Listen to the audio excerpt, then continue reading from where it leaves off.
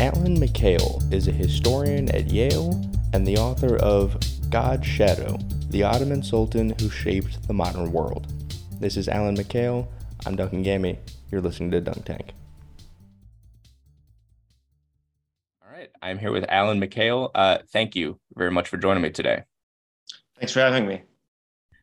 So I wanted to talk to you. I was initially introduced to you and your work through a great book that you wrote, God's Shadow, Sultan Selim, His Ottoman Empire, and the Making of the Modern World. In that title is something that's sort of key to what I wanted to get at here about how the Ottomans helped make the modern world. And I'm curious, first off, your perspective as a historian, where we in the West and in America in particular, sort of like reevaluating how we tell history in the classroom, particularly our own history. But it strikes me, looking back at my education, that we didn't learn a lot about the Ottomans, and they had a huge impact on the kind of world that we live in today. Why do you think that they get played down or are like sometimes not even mentioned? Yeah, I mean, you are, I think, not alone in your experience of having not received a lot of information or studied in any great depth the Ottoman Empire, or I might say maybe anything from the Muslim past. And you are right that one of the goals of the book is to try to recalibrate that a little bit.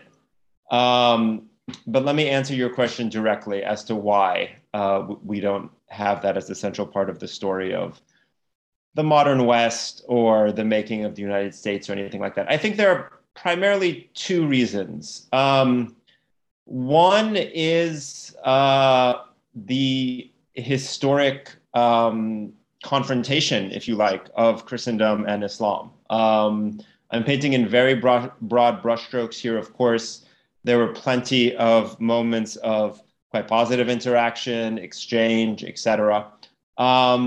But the kind of geopolitics of the Mediterranean from, say, to pick a date, the 13th century to the 19th century is one in which the major kind of forces are those of the Muslim world, for lack of a better term. So primarily the Ottomans in the Mediterranean, but also the North African states, and various European powers. The Ottomans are a large land-based territorial empire based on the extraction of resources from agriculture primarily.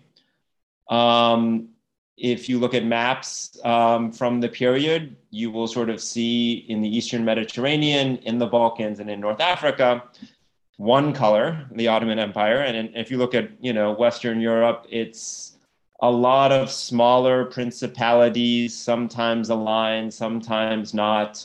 Charles V, of course, is a major figure in early modern history generally. And amasses a huge empire in Europe and then expands that empire.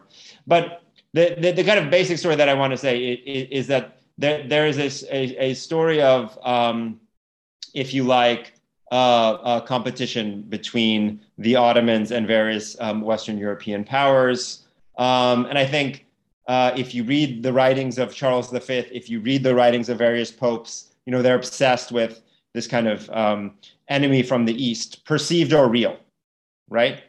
So if we think of the United States as a kind of extension of Europe, in one way or another, we as now Americans have inherited some of that story of Islam as primary other, closest civilizational kin to Western Christendom, and at one time a part of Europe, and on the one hand, a very real part of European history, if we think of cuisine or cultural exchange, even language, if we think of things like the translation movement in the medieval period, all of these ways in which Islam and Christendom are very much tied there's a positive version of that story, and there's a kind of more confrontational version of that story. And we've inherited that. Yeah. So I think that's one kind of major piece of why we don't really learn about the Muslim past as our own past. Yeah. The other, in quotation marks, of course, our there. The other major piece of this, I think, that's somewhat related, is a kind of 19th century projection backwards of European primacy, and then we might think of, when America kind of takes over at the end of the 19th century, beginning of the 20th century, and this kind of projection backward of the primacy of European power, civilization, economic might, political acumen, all of these kinds of things, right? That's a 19th century story. If you were to, be on the ground in the 17th century, the first half of the 18th century, it's not at all clear, quote unquote, that Europe is going to be the future of the world, right? Right. Maybe China, maybe the Ottomans, but the Netherlands or England, maybe not. But of course, that's why we study history, because things are never predetermined, and there's contingency, and we have to try to explain that. But nevertheless, the 19th century sort of primacy of Europe projected backwards a story of the roots of English capitalism in the mercantile lives of 17th century English merchants, or something like that, or the birth of tolerance and liberalism in the Netherlands in the 17th century, right? All of these things, of course, have a grain of truth to them, but are projections backward from a place of primacy, right? So in that story, the kind of any kind of if you like, back and forth story that crosses confessional lines or cultural lines between Europe and another part of the world, is less important in that version of history. And because the Muslim world, it wasn't the only place, of course, but was a primary theater of European empire in the 19th century, right? It's hard to tell a story that these places that were colonizing currently in the 19th century were somehow the most powerful states on earth in the 15th and the 16th and maybe the 17th centuries. There, a number of things occurred to me as you were speaking there. One of them, when you talked about the fact that these Western European states were more fractured, as opposed to, you could see this like solid belt of just like the Ottomans. And I'm sort of curious your take on this, where the Ottomans, even though we're referring to them as like an Islamic empire, they were in a lot of ways like more multicultural and pluralist than Western Europe. Mm-hmm. And I guess what I don't understand is, why didn't any of these like Western European like little fiefdoms play some kind of like international relations game where they maybe became allies with the Ottomans? Was it purely just a religious divide? I mean, it feels like the Ottomans could have integrated them.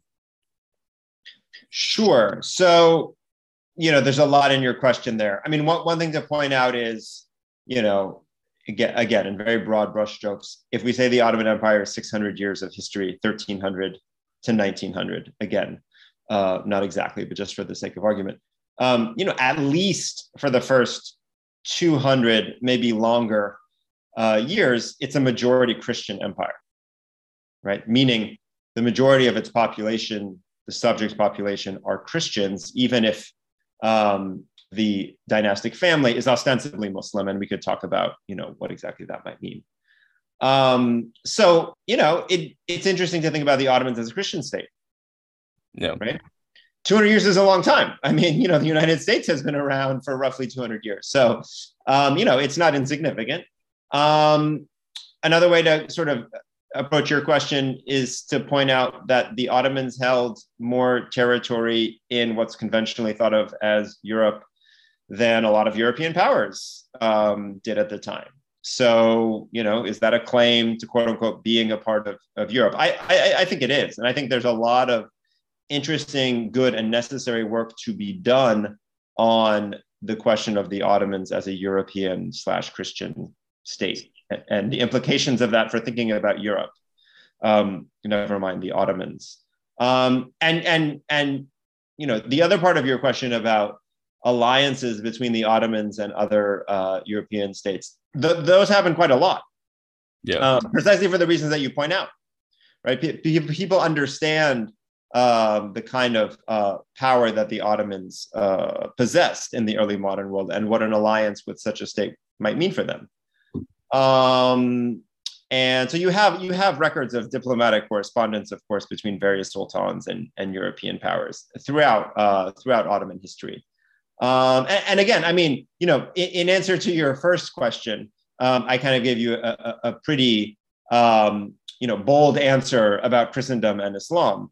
Once you start to kind of unpack that and to think about some of the nuance in all of that, it becomes much more messy, of course. Yes. And I think that's, bringing the mess up is part of the story, right? Because it makes these histories that we're interested in our current moment much more complicated. If we think about some of the ways that Ottoman history, Muslim history more generally, intersected with some of the things that we understand to be, again, part of our quote unquote own history, right? Whether that be in the book, I have a chapter on the Reformation, for example, right?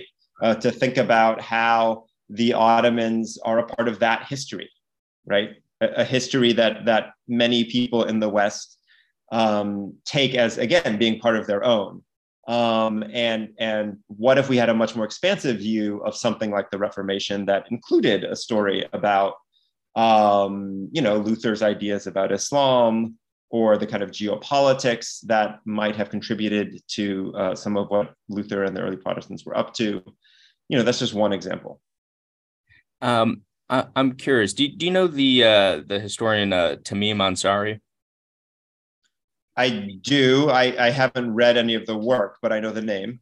Oh, okay. Well, I wanted to get your take on sort of a question that could have like a book length answer, which is basically like, why didn't the Industrial Revolution start in the Ottoman Empire as opposed to like Western Europe, where they had invented like the steam engine before in like parts of the Islamic Empire. They had invented the steam engine, I think, in China at some point. And largely like the Ottomans were, especially when we compare like the Middle Ages Europe, they were way more scientifically, technologically advanced.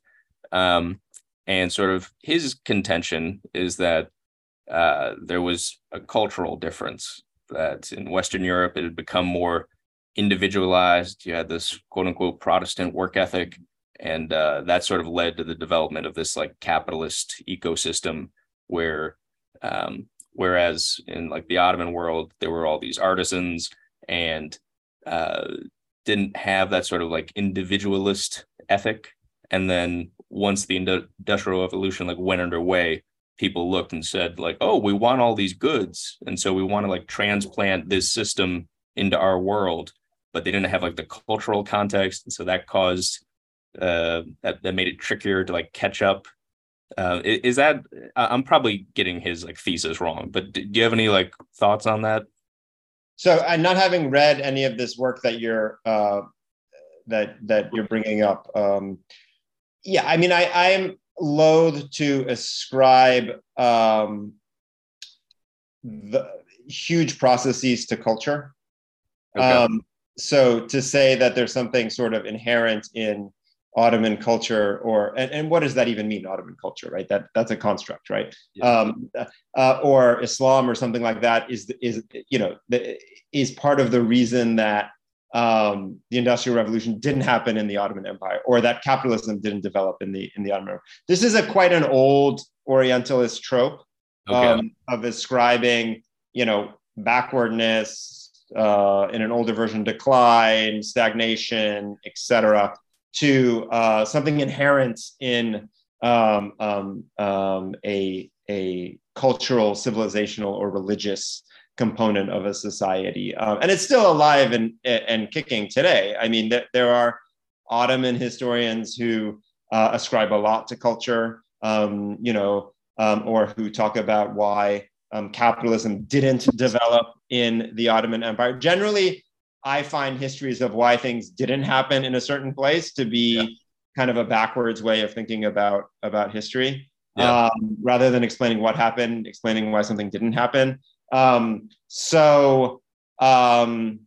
would be my answer to that question. Okay, fair enough. So when it is like an interesting question, at least to me, of like, okay, you have the civilization that was way more technologically advanced. Western Europe was kind of able to like sort of like take advantage of a lot of these like new technologies, new ideas, and then do something with them where it seems like the balance of power has like flipped as a result. And it's like, as a historian, do you just like not like to, does it just not make sense to like deal with the sort of, oh, as you said, what didn't happen? Like you just don't go there? No, I mean, so the main way that I approach this question in the book, is a story of, given all of their political, economic, technological, as you are suggesting, advantages over various European powers, why didn't the Ottomans, for example, cross the Atlantic, right? And I give some example. I give some guesses in the book as to why that didn't happen, right? So they are essentially, they didn't need to, right? They had all the keys to geopolitical power, not all, but a lot of the keys to geopolitical power in the old world, being the middlemen of trade between the Mediterranean and the Indian Ocean, having a standing army, having large revenues off of taxation.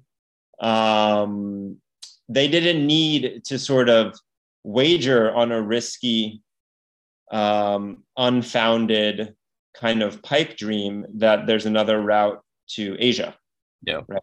Even the very idea of another route to Asia suggests Ottoman power, right? Why do we need another route to Asia? It's because the Ottomans are controlling the middle and making it difficult for us to operate. So, and obviously, in 1492, and we might even say in 1592, it's not at all clear for anybody that, from a European perspective, that the Americas are the keys to future power in the world, right?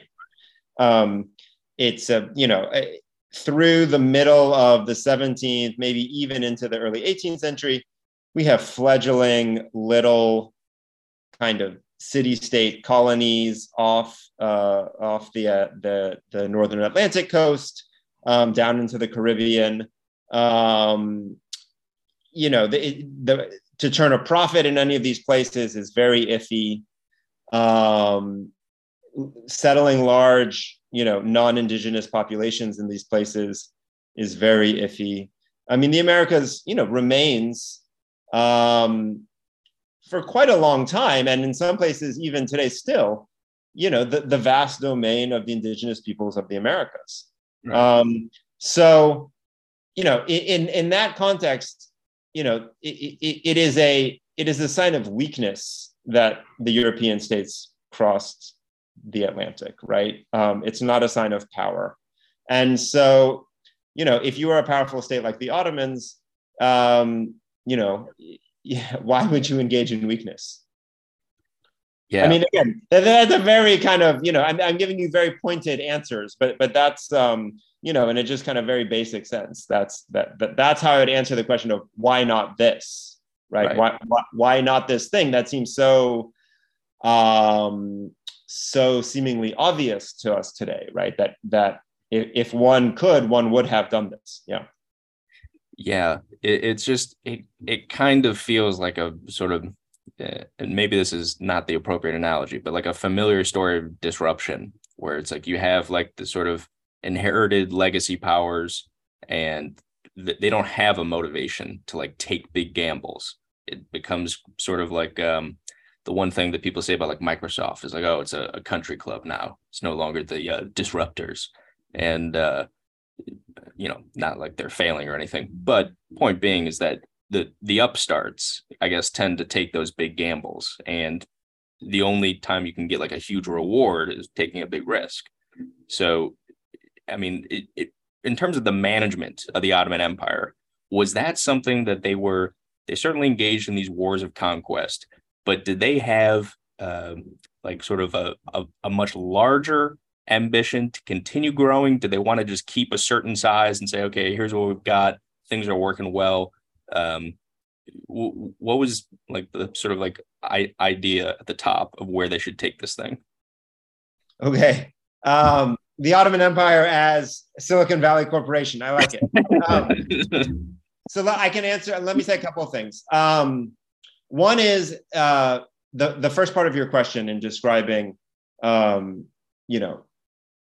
upstarts that then get comfortable, right? Yeah.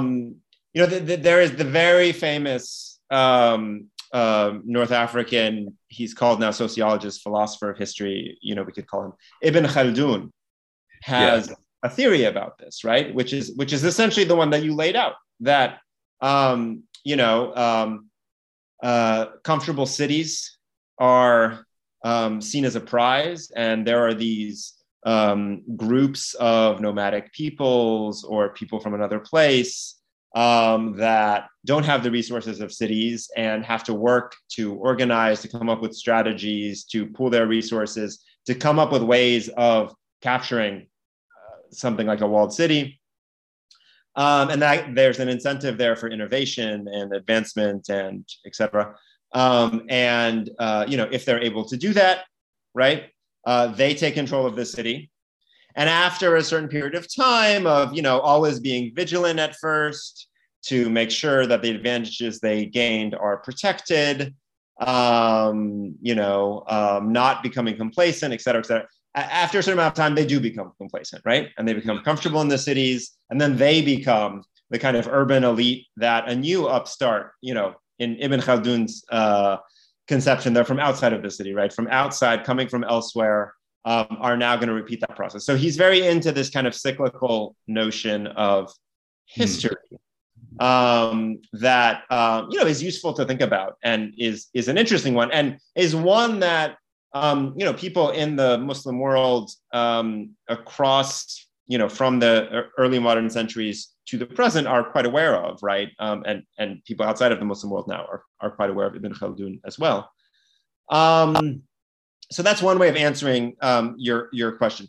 The other one, again, that's more kind of directly tied to the book, and one of the reasons that I was interested in this topic at all and wanted to write this book, it was not about Selim, right? It's about 1516, 1517, which is the moment of the largest geographical expansion of the Ottoman Empire in its 600 years.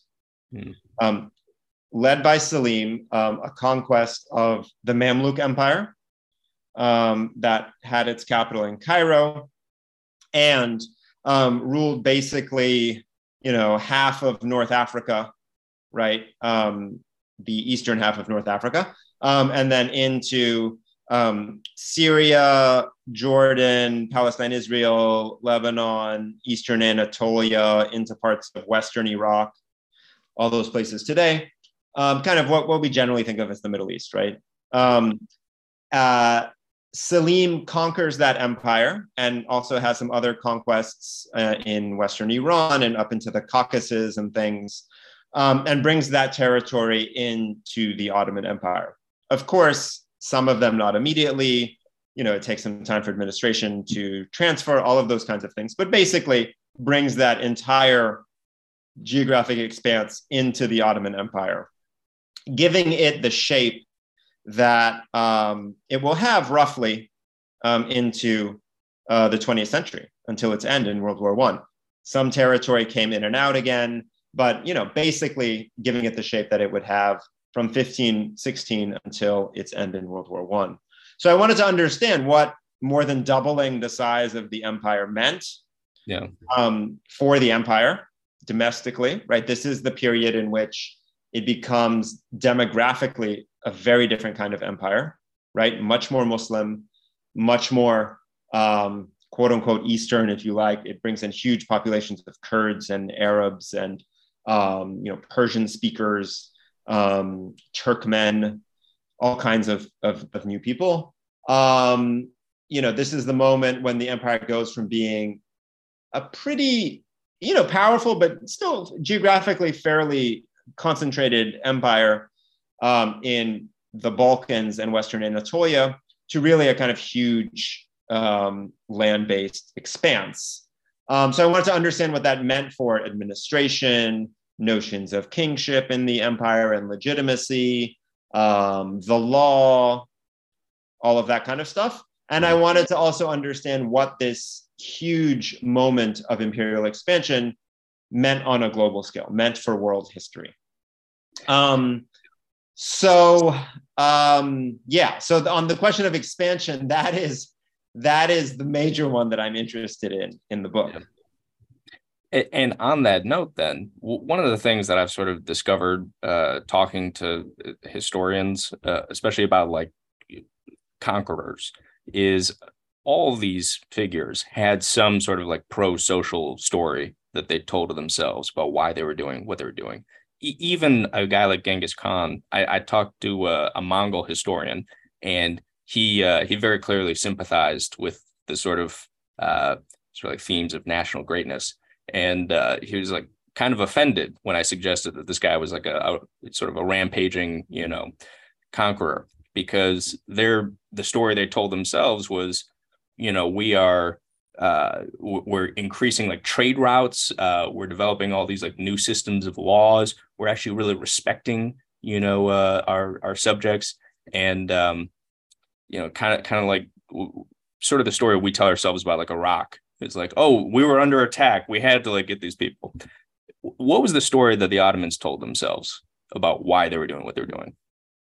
Yeah. So first, let me say, I have no kind of sympathies towards Selim of the sort that you described. Oh, of course.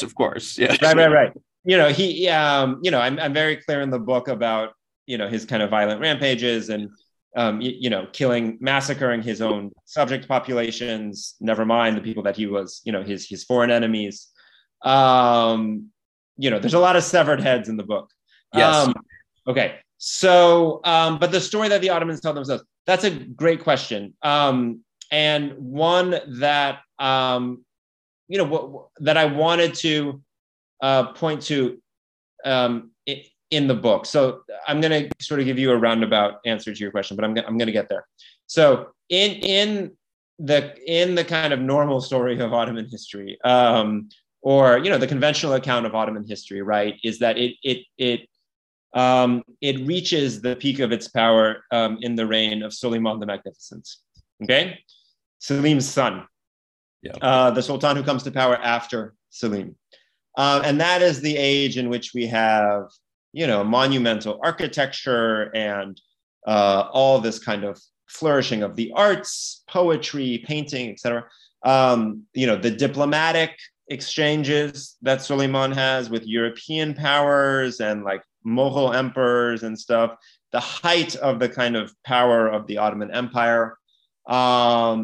This is when you have the quote unquote perfection of, bureaucratic practices of various kinds, all happens under Suleiman. So that is a story that Ottoman historians at the time, so in the 16th century, were talking about the glories of the Suleimanic age, right? Yeah. That will change after Suleiman, pretty soon after Suleiman, at the end of the 16th century. He dies in 1566, but at the end of the 16th century, those Ottoman historians at that time will start talking about how Suleiman actually laid the seeds of the kind of weakness of the empire that would develop in their own time. But at the time of Suleiman, the Ottomans are telling themselves a very celebratory story, right? Selim doesn't do that. He does write some of his own poetry. Of course, his advisors talk about him in very praiseworthy terms and those kinds of things. I think part of the reason is he dies very soon after this conquest. He only returns to Istanbul like a year and a half before he dies, and he spends a lot of that time dealing with the kind of the results of the conquest, appointing people and dealing with bureaucratic headaches. He goes on lots of hunting trips. So we might say he wasn't interested in that kind of public relations kind of work, quote unquote, or he didn't have enough time. So one of the points I want to make in the book is that Suleiman is a result of Selim, right? Obviously in a very real way, in the sense that it was his son. But this kind of story of a golden age in the Ottoman Empire is one that only works thanks to Selim's territorial conquests, right? It's 1516, 1517 that really made the golden age. And, so I wanted to kind of put a little bit more focus on a different part of Ottoman history, not the Suleimanic story, but on the story of, what made possible something like Suleiman's reign. And that's a kind of call to historians, right? To sort of say, we need to stop just focusing on this one very canonical figure that we've always focused on. I mean, there's work on Selim, don't get me wrong. There's a lot of work on Selim. But Suleiman still, even today, is still considered the kind of, pinnacle of the 36 Ottoman sultans. And so to pivot away from that lens and then to pivot more towards a focus on this moment of 1516, 1517 as one of importance for the Ottoman Empire. And I guess part of what I'm trying to get at with this question is it seems like Europe is still, their imagination is really gripped by the Crusades. Is that also true of the Ottomans, or is that sort of a secondary concern for them? The Crusades? Correct. Well, I mean, the Ottomans are in some ways the recipients of the Crusades, right? In the sense that, it's European armies who are seeking to reclaim Jerusalem from Muslim hands. First the Mamluks, right? And then the Ottomans in 1516, 1517. That's not to say that the Ottomans don't use religion for war making. This is a debate in Ottoman history, the extent to which Islam is a motivating factor in warfare.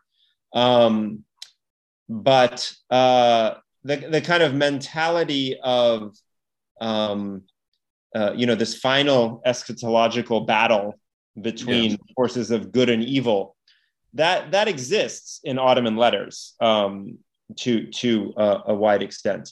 On the one hand, it's not really about Jerusalem, but rather Rome, right? For some Ottoman authors, it's also the case for European authors, right? They'll talk about, the Ottoman sultans. There are rumors of seeing Ottoman ships off the Italian coast, right? This idea that they captured the first Rome, right? Or the second Rome, depending on your perspective, and are coming for the second Rome, right? One of the popes that I quote in the book has this very evocative line, right? That the Ottomans, in capturing Constantinople, had plucked out one of the eyes of Christendom, right? Yeah. So the idea that they're coming for this second eye, was always a live one in European minds. But to the question of Crusades, that's really a European phenomenon. One of the ways that I bring it up in the book is just to remind us of the fact that the Crusades extended into the 17th century. It's not only a phenomenon of the medieval period, and was a live concern for people like Columbus, Isabella, and others. When you said the fear about the Ottomans plucking out the other eye, was that fear at all justified? Um, there's, in 1480, the Ottomans land on Otranto, which is on the very tip of the heel of the Italian peninsula, and hold the city for some, I think, 8 months, and rule the city. Undertake, they kill a lot of people, but they are, for both domestic reasons and reasons of geopolitics, are expelled from Italy. That's their only holding on the Italian peninsula in all of their history.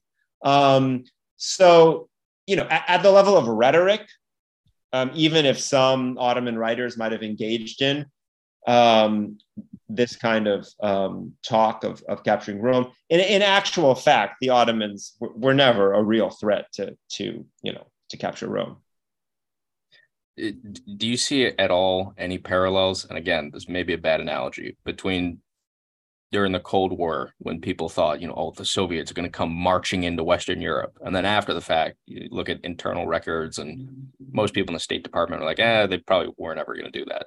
Is this just like a fear drummed up for whatever domestic geopolitical reasons?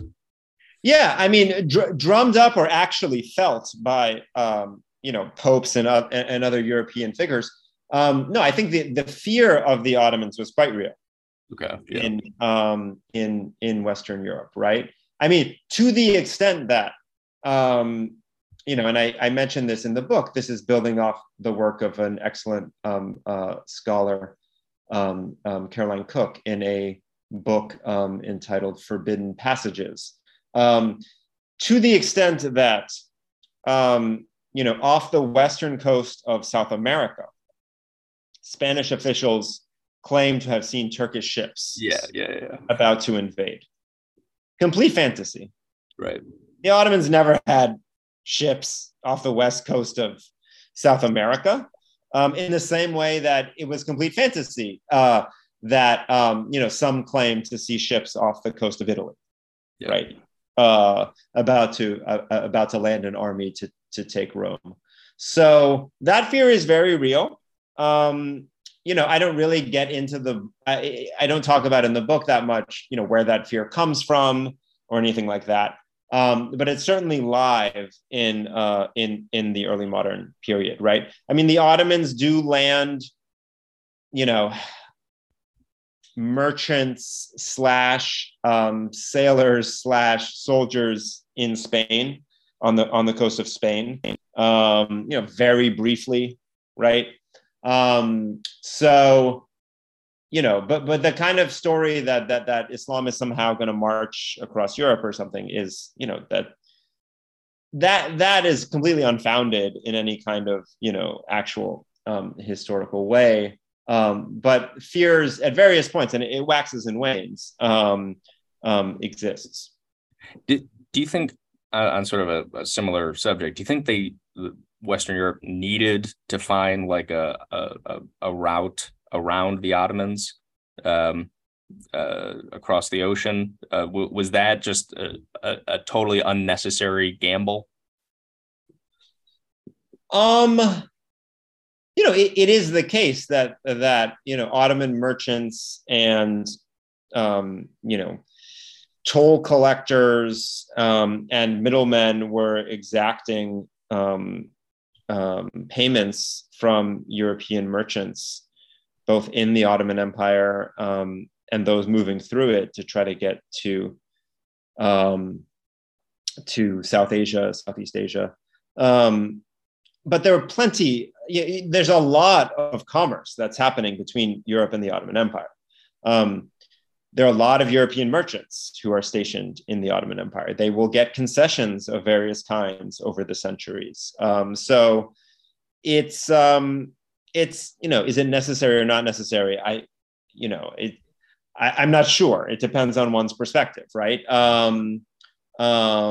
But the idea that we need to find an alternate route to Asia is one of commerce, one of geopolitics, and I think one of also there's a religious element to it, and that's where the crusading question comes in again, right? If you read some of Columbus's writings that builds off of earlier writings, he's interested in this idea of finding Christians, right, in Asia, or finding those who are open to converting to Christianity, right, in a way that will then surround Muslims, right, surround Muslims between the Mediterranean and some, part of Asia.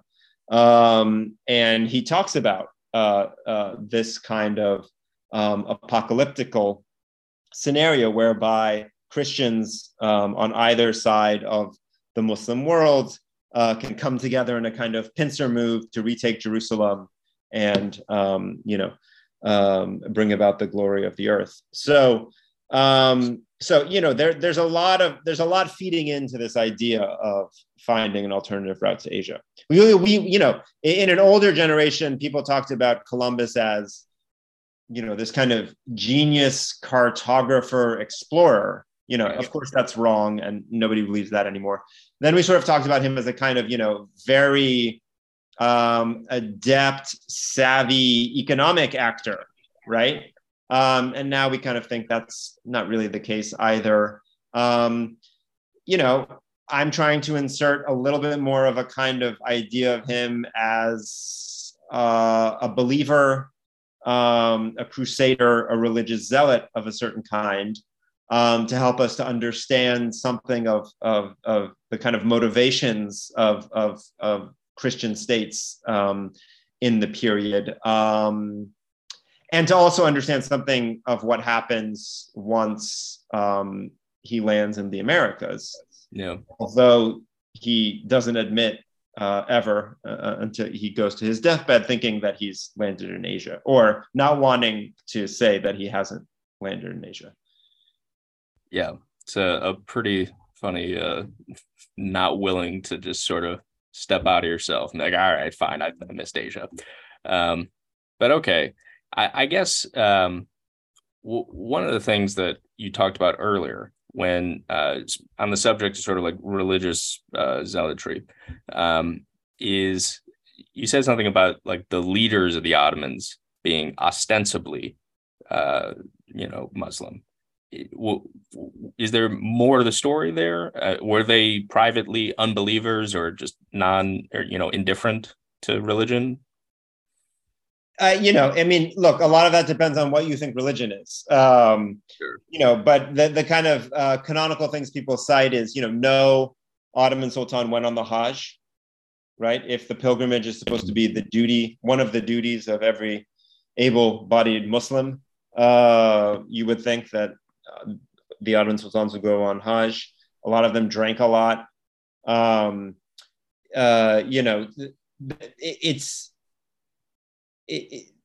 It's hard to read belief into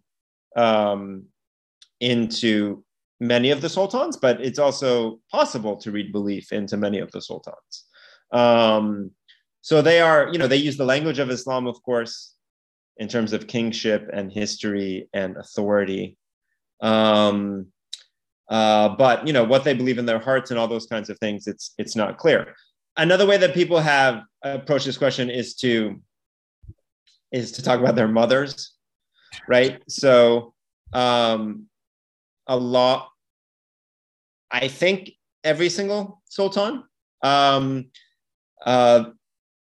the mother of every sultan was a harem slave who would have been born a Christian and brought to the center of Ottoman power, converted to Islam, and given certain privileges of being a member of the harem.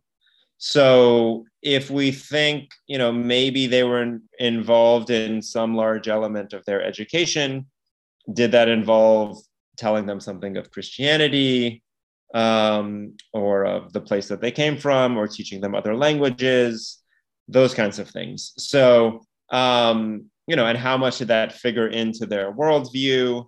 Those are all difficult and I think open questions.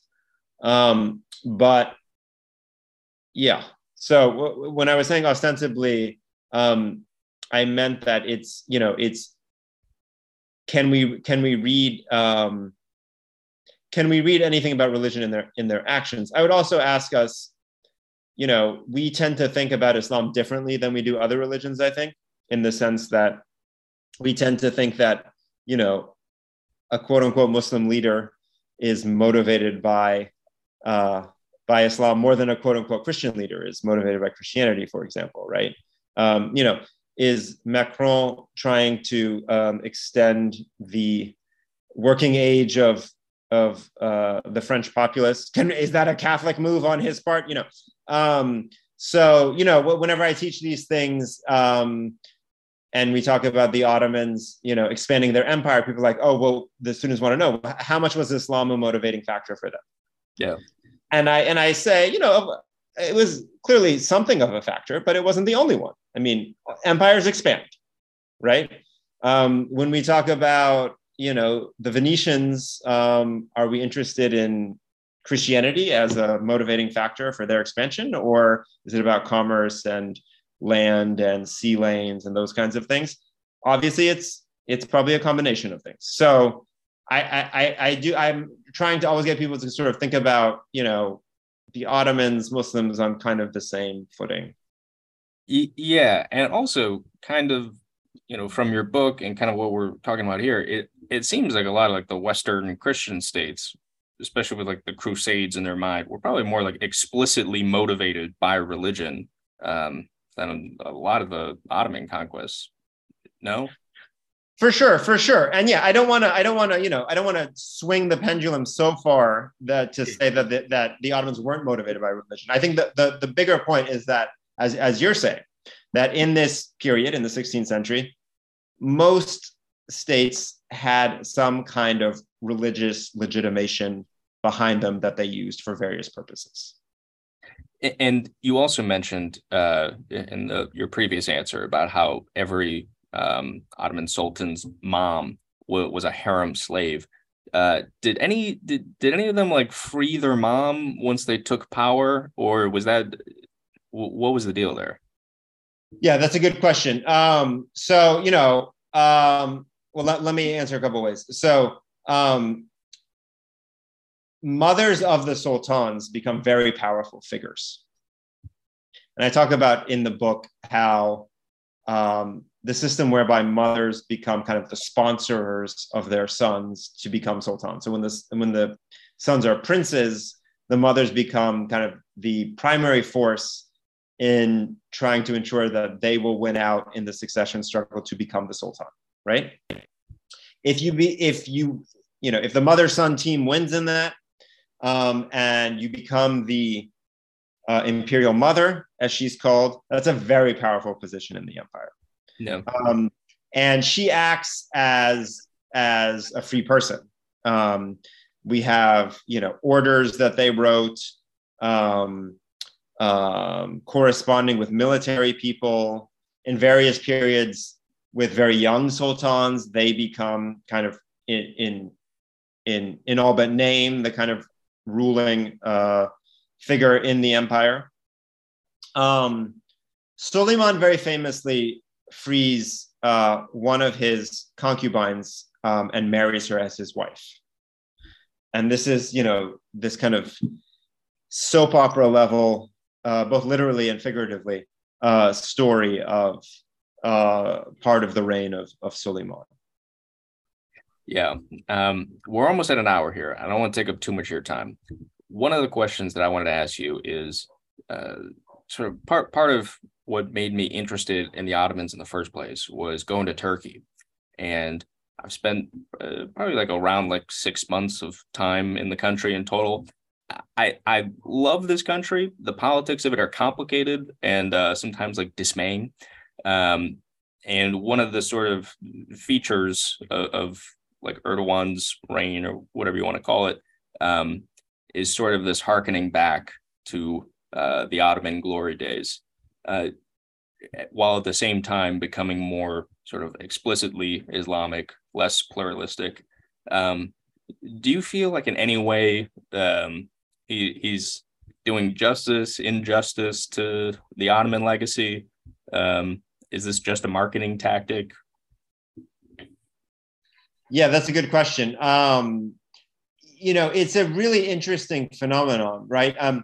Since 1923, the founding of the Turkish Republic, until Erdogan's reign, again, in very broad brushstrokes, most leaders of the Republic were invested in distancing themselves from the Ottoman past, right? 1923 was made out to be a clean break, right? We're not religious, we're secular. We're not an empire, we're a republic. We're not Ottoman, we're Turkish, right? And that led to a lot of violence and a lot of kind of forgetting of the past, mangling of the past, etc. Erdogan also partakes of a lot of violence and mangling of the past, but in a very different way. So, it's under his rule that we have this kind of Ottoman revivalism, right? Erdogan says, instead of ignoring the Ottoman past as backward and something we're ashamed of, is something we should embrace as a glorious past in which we ruled on 3 continents and we're a major player in world history and we're the leaders of the Muslim world and et cetera, et cetera. And he's interested in giving a very a view of the Ottoman past that is one of almost religiously endowed kingship. Again, always with a mind of an analogy for himself, right? Yeah. A power in which that was the main power in the Middle East. So the kind of geopolitics of Middle Eastern politics that he's interested in, right? Of facing down, Egypt and, playing the Saudis and Iran off of one another and all that kind of stuff. Speaking strongly against Israel, he gets a lot of mileage out of that. Standing up for gas rights in the Mediterranean, for example, things like that. So that kind of geopolitics. So he sees a very kind of forward-leaning, aggressive Muslim Ottoman Empire. That's the Ottoman Empire that he wants to enliven. There's a whole other strand of Turkish academic and popular interest in the Ottomans that see them as pluralistic, as the empire is a multi-ethnic empire, as somehow European. The issue we talked about religion, the sultans were never really that religious, right? Look, they drank and they did this and they did that. So, they were kind of Muslims in name, but not really, in the same way that like a lot of secular Turks will say, yeah, I'm a Muslim, but, I drink and I do this. And, so there's that kind of domestic struggle happening in modern day Turkey between the place of religion and society that gets played out in Ottoman history too. So as an Ottoman historian, it's interesting to observe that, obviously, when I'm in Turkey. I mean, it's interesting also that I think one of the things that Erdogan's sort of pumping up of the Ottoman Empire, again, in his very specific way, one of the results of that has been more interest in the Ottoman past, by professional historians, in the people that I'm interested in professional historians. And so we've seen a flourishing in Ottoman history over the past few decades. That has, there are many factors there, right? It has to do with access to sources and all those kinds of things too. But that, there is a quote unquote market in Turkey for work on the Ottoman Empire. And then outside also, right? And there's a struggle, in historical circles of trying to figure out the place of the Ottoman Empire in thinking about early modern history or 19th century history or late medieval history or something like that, as a way of telling more capacious stories about the past, right? To get to some of the issues we were talking about at the beginning. The final thing I'll just say, and this is a good ending maybe for our conversation since it's also the ending of the book, is that I end with the construction of the third bridge over the Bosphorus, which Erdogan sponsored.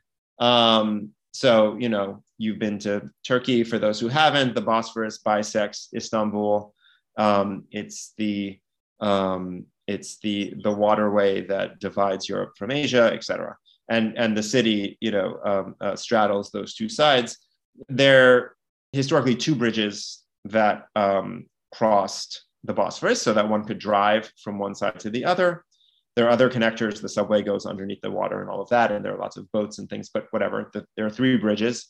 And the first one was just called the Bosphorus Bridge after the strait. The second one was named after Mehmet the Conqueror, the Ottoman Sultan who conquered Constantinople in 1453. So that kind of makes good sense, I think, right? If this is, the making the city an Ottoman and eventually Turkish city. And the third bridge, Erdogan chooses to name it after Selim, which there is no reason to do that, right? I mean, he could have named it after any sultan, other historical personage. He could have named it after himself. He could have named it after any number of people or things or places. But I make the point that I think he does it for very specific reasons, right? So that kind of Selim embodies Erdogan's view of the Ottoman past, right? He conquered all this territory. He brought Mecca and Medina, the heartland of the Muslim world, into the Ottoman Empire, right? He went after his domestic enemies, something Erdogan does. He went after his foreign enemies, something Erdogan also does. Selim represents that kind of very aggressive, expansionist, religiously interested / endowed figure from the Ottoman past that, Erdogan wants to draw a line to himself with, right?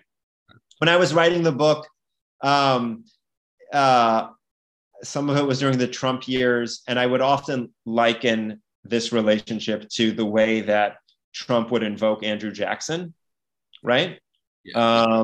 As a kind of progenitor for his style of American leadership. And I think Selim does similar work for Erdogan.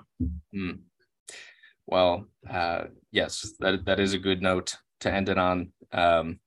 I'm glad, even if Turkish democracy is being eroded, at least the Ottoman historical industry is being puffed up. But for better or worse, for better or worse. In any case, Alan, it was a pleasure talking with you. The book is God's Shadow, Sultan Selim, His Ottoman Empire and the Making of the Modern World. Is there anything else that you want to share with people, a link to a website, books, etc.? I can send you the link to my website. It's in my signature. Okay, great. Yep. Just alanmikhail.org. Sweet. Great talking to you, and thanks again for your time. All right. Thanks so much. Take care. All right. Thank you to Alan Mikhail, and thanks for listening to Dunk Tank. See you next time.